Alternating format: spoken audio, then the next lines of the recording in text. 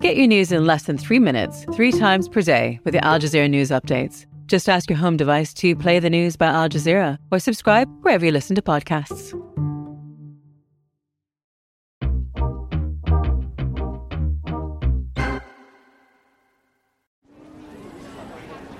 Announces the following gate change. Air Canada Flight 123 with service to Vancouver. The day, Christmas Eve. The place, Terminal 1, Lester B. Pearson International Airport in Toronto. And the mission, somehow, someway, get on a plane and fly to Vancouver in time for Christmas. Cancellations due to weather. Thank you for your patience. Right, so it's Christmas Eve, and I'm here at Toronto Pearson Airport, and just holy shit, I have never seen a lineup this big. So I just made it past security. I'm at the, inside the domestic terminal, and the line for the airline customer service is stretching longer than I think I've ever seen a line go before. I literally can't see the end of it. That lineup did not give me a lot of hope of making it home on time. Earlier that week, a snowstorm had basically shut down all flights into the Lower Mainland, and then on December 23rd, a storm hammered Toronto, canceling hundreds of flights. And look, I knew the airport was going to be chaotic, but I was not expecting this. So I'm just walking down a big kind of hallway with those moving floors. I don't know what you call that. I still can't see the end of it. As far as I can see, everyone looks pretty calm. I'd be a lot more upset if I had to get delayed and wait in this line, but maybe I shouldn't speak too soon. I still don't know if I'm going to make my flight. It's already been delayed half an hour. I did a rough head count. There were at least 350 people waiting, and they were not moving. I knew that if I didn't make this flight, I'd be screwed. But all I could do was bide my time. Now, I hate airports. Not just because they make me nervous for obvious melanin-related reasons, but because they're just so damn unpleasant. I'm just coming up to the end of this hallway where there's clearly not even close to enough seating for people. And so what you have is just this mass of humans kind of milling about, standing there. Some of them clearly worried. They don't want to go anywhere too far in case the plane starts boarding or something goes on. And as the minutes ticked by, all I could do was wait around and complain. Oh, please just take me home. I don't want to have to be stuck here. All right, now I'm just bored. I've officially gotten used to just talking weirdly into this microphone, so this is basically what's keeping me entertained. Still don't know if my flight's leaving. You know what's one of the clearest examples of monopoly pricing that you can come across in your everyday life? Is just trying to buy food and drinks at the fucking airport. I paid $5 for this goddamn fizzy water. It just doesn't seem fair. When they have you captured in here, they can charge you as much as they want. And, monopoly power is basically that. Anyways, fuck that. I'm used to paying a lot less for my fizzy water. I'm very annoyed. And there it is. They've announced another delay to the flight. So now it'll be apparently at 6:55. But how much do I believe that? I don't know. The plane did not leave at 6:55. Literally just pacing around the airport now, talking into this stupid voice recorder. I think people think I'm crazy or up to something. I've definitely gotten a few looks. And I slowly began to lose my mind. 'Cause I'm leaving on a jet plane. I don't know when I'll be back again. Oh, babe, I hate to go. But finally, after 2 hours, just as I was about to resign myself to a sad Toronto Christmas, I got good news.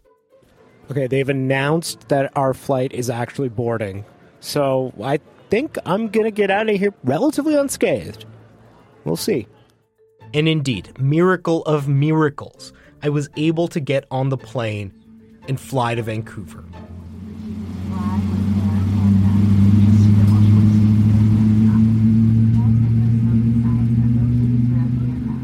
And when I did land in Vancouver, I walked into a scene like I've never witnessed before.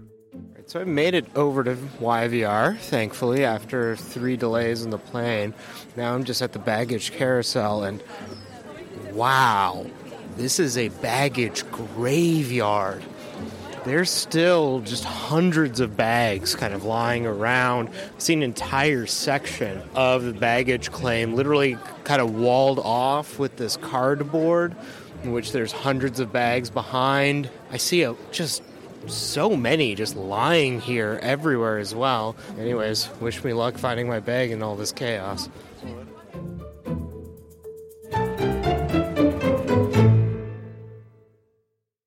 I made it home just in time for Christmas, luggage in hand. And I was one of the lucky ones. As I'm sure you've heard, or perhaps yourself experienced, many people had it far, far worse. We are seeing another wave of flight delays and cancellations at some of Canada's busiest airports this morning. Travel chaos rolling out across the country because of that big winter storm in Vancouver. But look, I have sympathy for the airlines. It's not like they can control the weather. And sure, a lot of passengers had to endure some terrible hardships.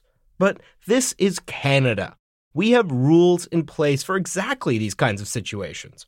Back in 2019, the Liberal government passed the Air Passenger Protection Regulations, which was ostensibly aimed at protecting Canadian air travelers.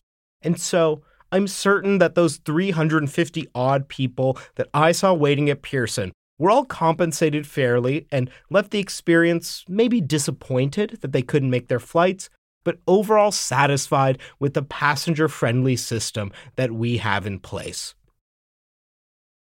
Okay, that's enough of that. So the last few weeks, of course, have been a total debacle. In fact, it's the third such debacle that Canadians have had to endure over just the last 2 years. And while we can't blame the airlines for COVID or winter storms, the complete abysmal failure of our consumer air passenger regulations, that is just another uniquely Canadian expression of monopoly power run amok. More after the break.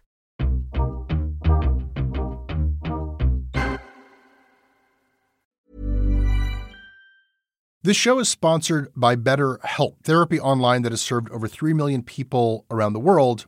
And BetterHelp is available here in Canada. A lot of people have various blocks or reasons why they don't just reach out for that help. And one thing you'll hear people say is they just don't have the time. I would like to mount a different argument here, which is that if you are talking to a mental health professional, if you're chatting with somebody about your life and about your priorities, you can clear away a lot of the clutter. You can actually find yourself with more time because you have a better sense of what's important to you. Like it's an investment that can pay off even in that practical way of organizing your life a bit better. These are some of the advantages in the long run of having something like BetterHelp in your life. As the largest online therapy provider in the world, BetterHelp can provide access to mental health professionals with a wide variety of expertise in mental health. And because you listen to the show, you get 10% off of your first month at betterhelp.com/CanadaLand. Once again, it's betterhelp.com/CanadaLand.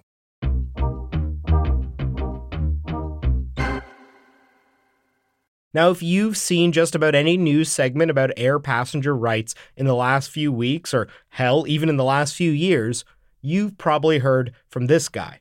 My name is Gabor Lukács. I'm the president of Air Passenger Rights. I've been doing passenger rights for close to the past 15 years. Gabor is an unlikely consumer advocate. He's a mathematician by training. If someone told me in 2008 that I would be doing this in 2023, I would have laughed him out of my office.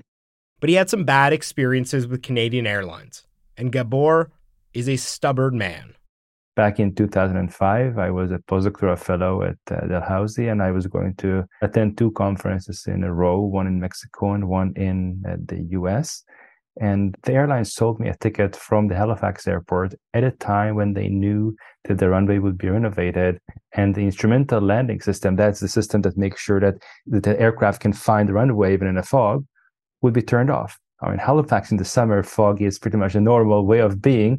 So every person should have reasonably known that it would cause significant disruptions.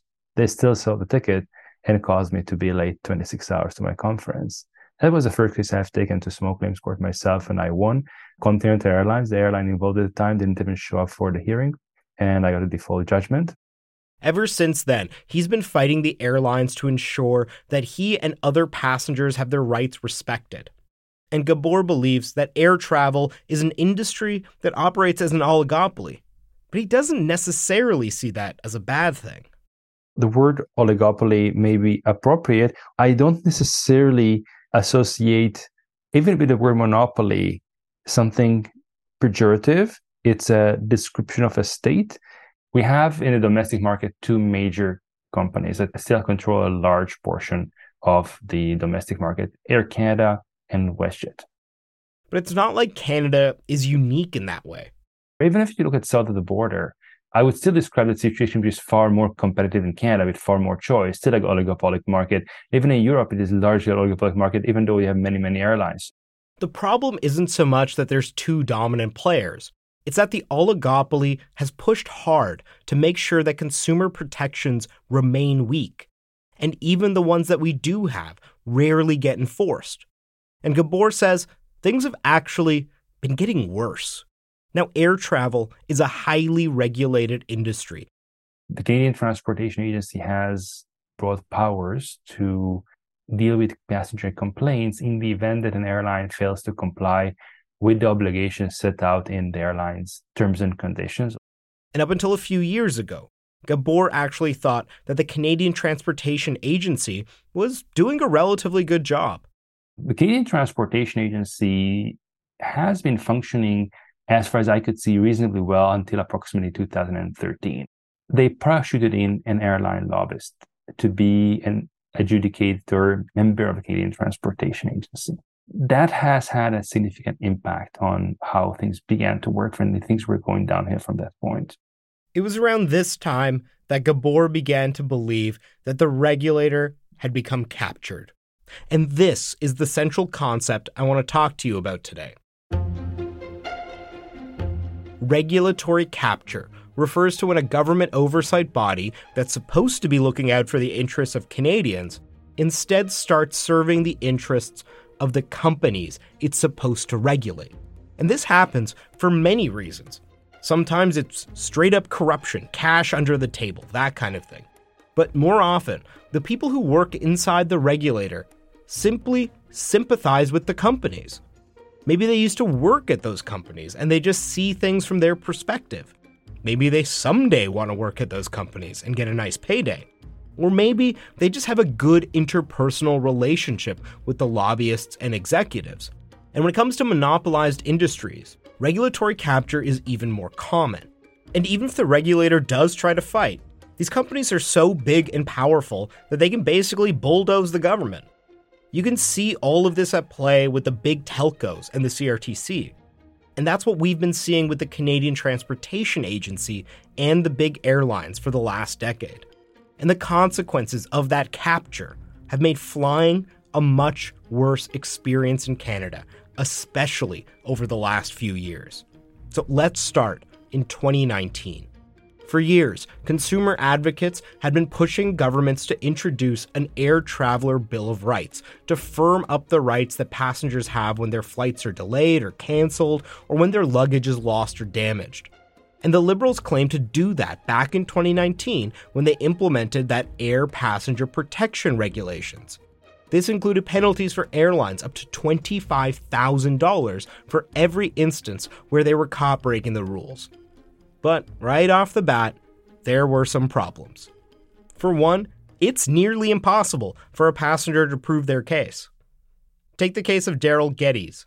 Daryl was flying to, I believe it was the US, and his flight was canceled, and he was getting conflicting information about why it was canceled. Air Canada would not even rebook him on a WestJet flight. Eventually, he was delayed something like 5 hours. According to the rules, if an airline rebooks you on a flight and you're delayed by more than 3 hours, you're entitled to $400, as long as the reasons for the flight's cancellation are within the airline's control. So Geddes filed a claim, and Air Canada denied it. And Air Canada was claiming that it was a knock-on effect of a previous cancellation, which was due to maintenance issues. So Getty's took them to small claims court. Now, the judge eventually ruled in favor of the airline, but in his judgment, he was absolutely scathing about the regulations. Quote, few individuals would undertake such efforts to seek a few $100s in compensation. Even if they wanted to, fewer could undertake such a claim. Close to 1,000 pages of paper were exchanged in a $400 claim.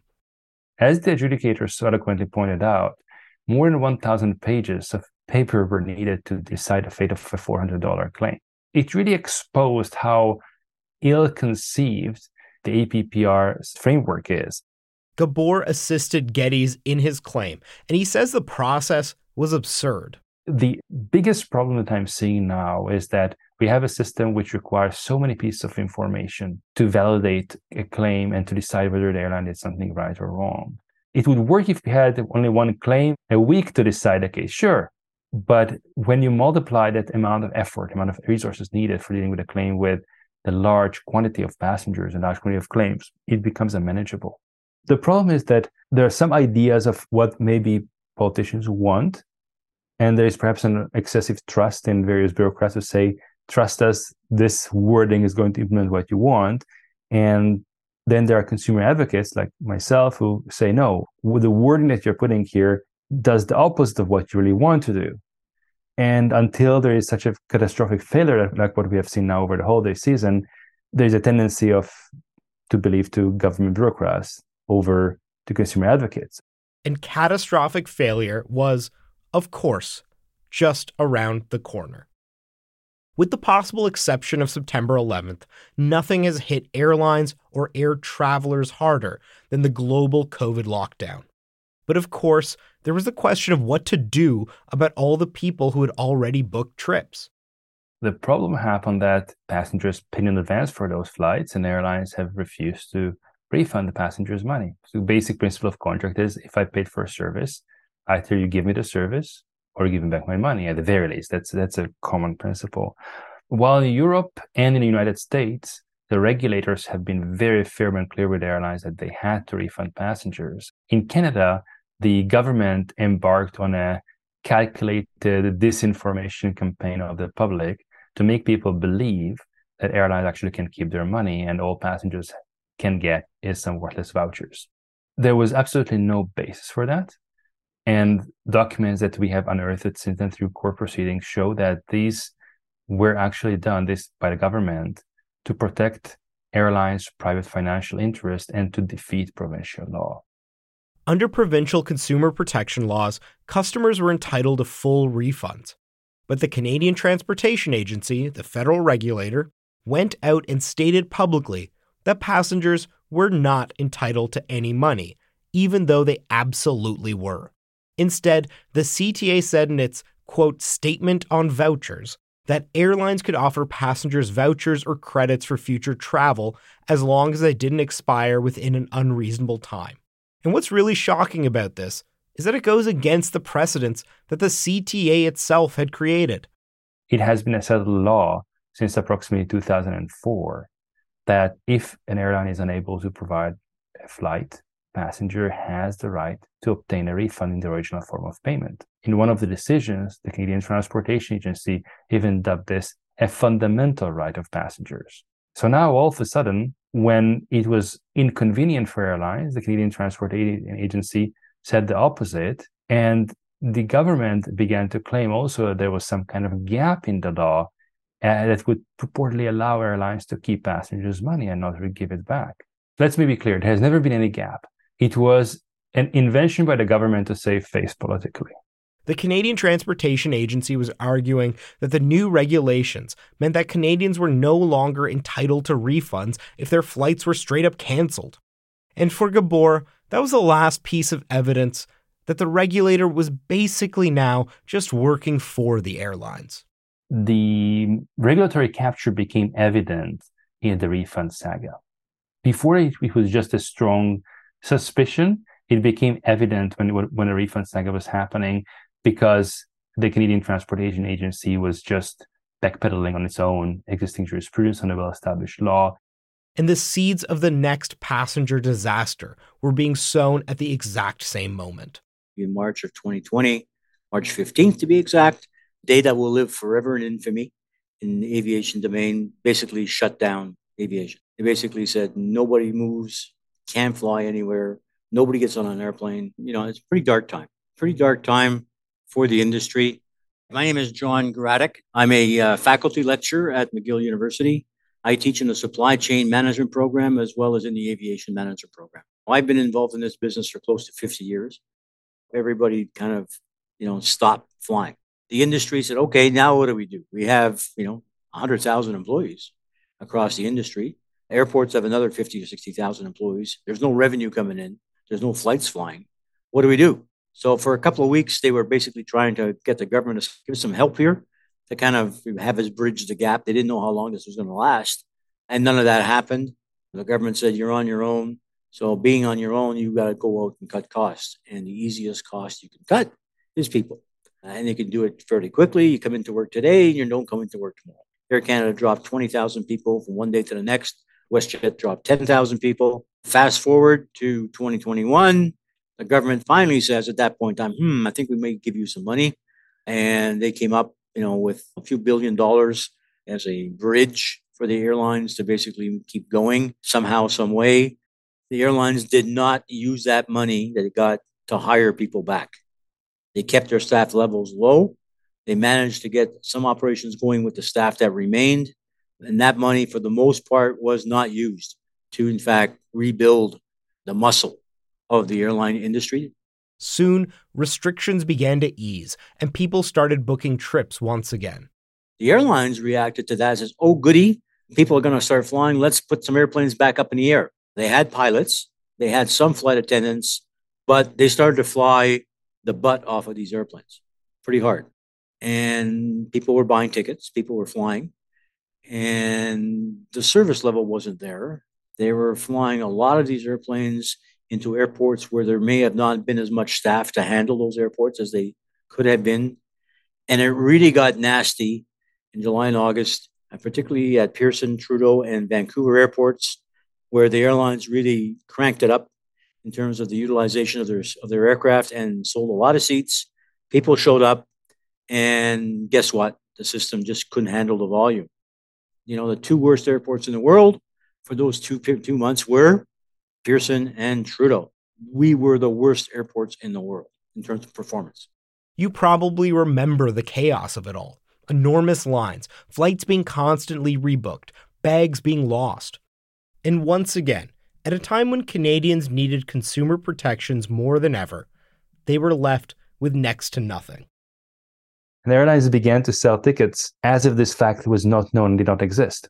They were selling tickets for flights they didn't have the pilots for. They didn't have the crew for. They were essentially trying to fly on promises, on hopes, on we hope that it is going to work out. And you cannot operate an airline that way.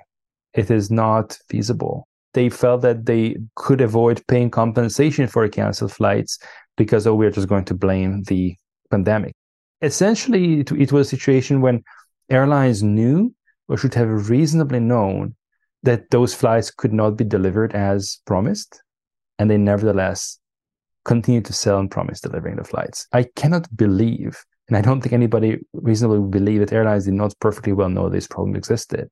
And if they didn't know it by some miracle by March, they certainly should know about it by May.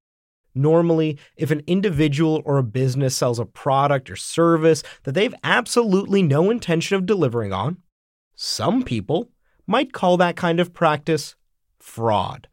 But for airlines, the system was set up to protect them not only from serious allegations like that, but even from paying basic compensation that the law required them to. And then you had what just happened a few weeks ago. And now we move to Christmas of 2022. Christmas happens to be the peak season of the air travel world. Fares are going through the roof. Planes are flying. Seats are full. Airplanes are full. And then we have a snowstorm. And that was a straw that broke the camel's back. And passengers were left holding the bag in Mexico and the Caribbean, waiting for guys like Sunwing to send rescue airplanes down. So the industry at this point in time is got a pretty interesting black eye. I'd probably say 2 black eyes. So I'm not sure what the next hit is going to be, but unless something is done to kind of fix the issues that they're facing right now, they're going to get another round of slapping in the face. Now, no one's blaming the airlines for the weather. The problem is that passengers have so little recourse when these kinds of events happen. In the past 5 years, tens and tens of thousands of passengers have complained to the regulator. And how many times have airlines been charged with not providing adequate compensation? Not once. WestJet was fined $11,000 stemming from a flight in January 2020, but that was only because they didn't even bother to reply to the complaints. And again, literally tens of thousands of people have complained, despite how onerous these processes can be. And the airlines do not make it easy to resolve these issues. You call an airline call center, and what's the typical response time that you get? You're there for 7 or 8 hours, listening to tape, listening to this boring music track. And at the end of 7 or 8 hours, you hang up because you're not going to get anybody. Customer service was a price that Canadian travelers have paid, both in the summer as well as Christmas. The airlines basically have focused on profitability, focused on revenue acquisition, profitability, keep the costs as low as you can. Let's not staff up our customer service operations, and let's just basically roll with the punches. And we won't pay fines. We won't pay compensation. We'll just push it away. And then we'll see, hopefully our bottom lines will pick up. And that's what they're doing. At the end of the day, the Canadian Transportation Agency has demonstrated over and over again that they're more interested in protecting the airlines than in protecting passengers. And until they actually start enforcing the rules and regulations, little is likely to change. And the CTA has the ability under its act to fine airlines for non-compliance with the regulations, up to $25,000 per incident. How do I get your attention, airlines? I slap a whole bunch of $25,000 fines, and I can guarantee you behavior will change very quickly. There's got to be a different way to handle these types of situations, and for one, the CTA to enforce it, but two, dealing with, how do you deal with people's complaints about the way they've been treated for cancellations and for delays. Both John and Gabor point to Europe as an example for Canada to follow. The two strengths of the European regime are that in Europe, payment of compensation is the standard, non-payment is the exception. The airline has to actually prove with evidence that there were extraordinary circumstances, such as a volcanic eruption, act of sabotage, act of terrorism, aircraft being grounded for manufacturing defect, or the like, that was unexpected, entirely outside a normal day-to-day business operation of airlines that caused a flight delay or cancellation before they are off the hook from paying compensation to passengers. And the other strength is that in Europe, the passenger does not have the onus of first seeking compensation from the airline. The airline has to pay without even the passenger asking for it. We've got it backwards in terms of how we deal with the aviation industry. Waiting 18 months for your complaint is not a situation that I consider, efficient or well run. The regulations were written in a way that, you kind of suspect that the airlines have a great deal of influence in the regulations, because the exceptions of payment for compensation on delays or cancellations is phenomenal.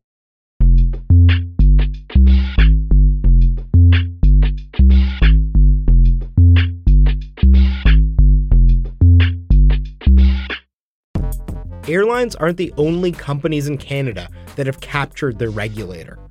It happens in all kinds of sectors for all kinds of reasons. But what makes air travel so astonishing is just how blatant it's been. Remember back in March 2020, when the Canadian Transportation Agency gave the airlines carte blanche to not issue customers refunds. Today, we know that just days before they made that announcement, those exact measures were requested by the airlines, and we have the emails to prove it. So that disinformation campaign telling passengers that they have to take vouchers and they're not entitled to refunds was directly asked for by primarily Air Transat and Air Canada. Right now, the government is under immense pressure to once again update the rules around consumer protections for air travelers. But unless they can get their own regulator to follow those rules, little is going to change.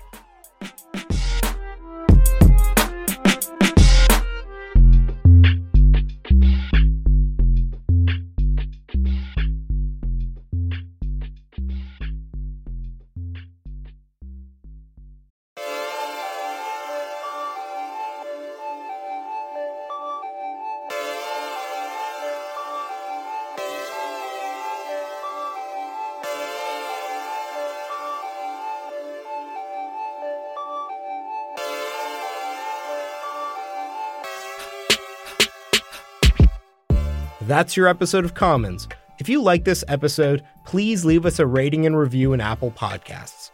This episode relied on work done by Gabor Lukács, Steve McKinley at the Toronto Star, Christopher Reynolds in the Canadian Press, Sean Boynton and Aaron D'Andrea in Global News, and many, many others. If you want to get in touch with us, you can tweet us at CommonsPod. You can also email me, archie@canadaland.com. This episode was produced by me and Jordan Cornish, with additional production by Noor Azria. Our production coordinator is Andre Proul, and our music is by Nathan Burley. You can listen to Commons ad-free on Amazon Music, included with Prime. If you value this podcast, please support us. We rely on listeners like you paying for journalism. And as a supporter, you'll get premium access to all our shows ad-free, including early releases and bonus content. And you'll get our exclusive newsletter, discounts on Canadaland merch, invites, and tickets to our live and virtual events.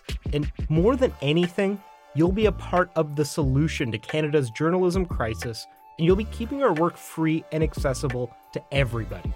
Come join us now. Click the link in your show notes or go to canadaland.com/join.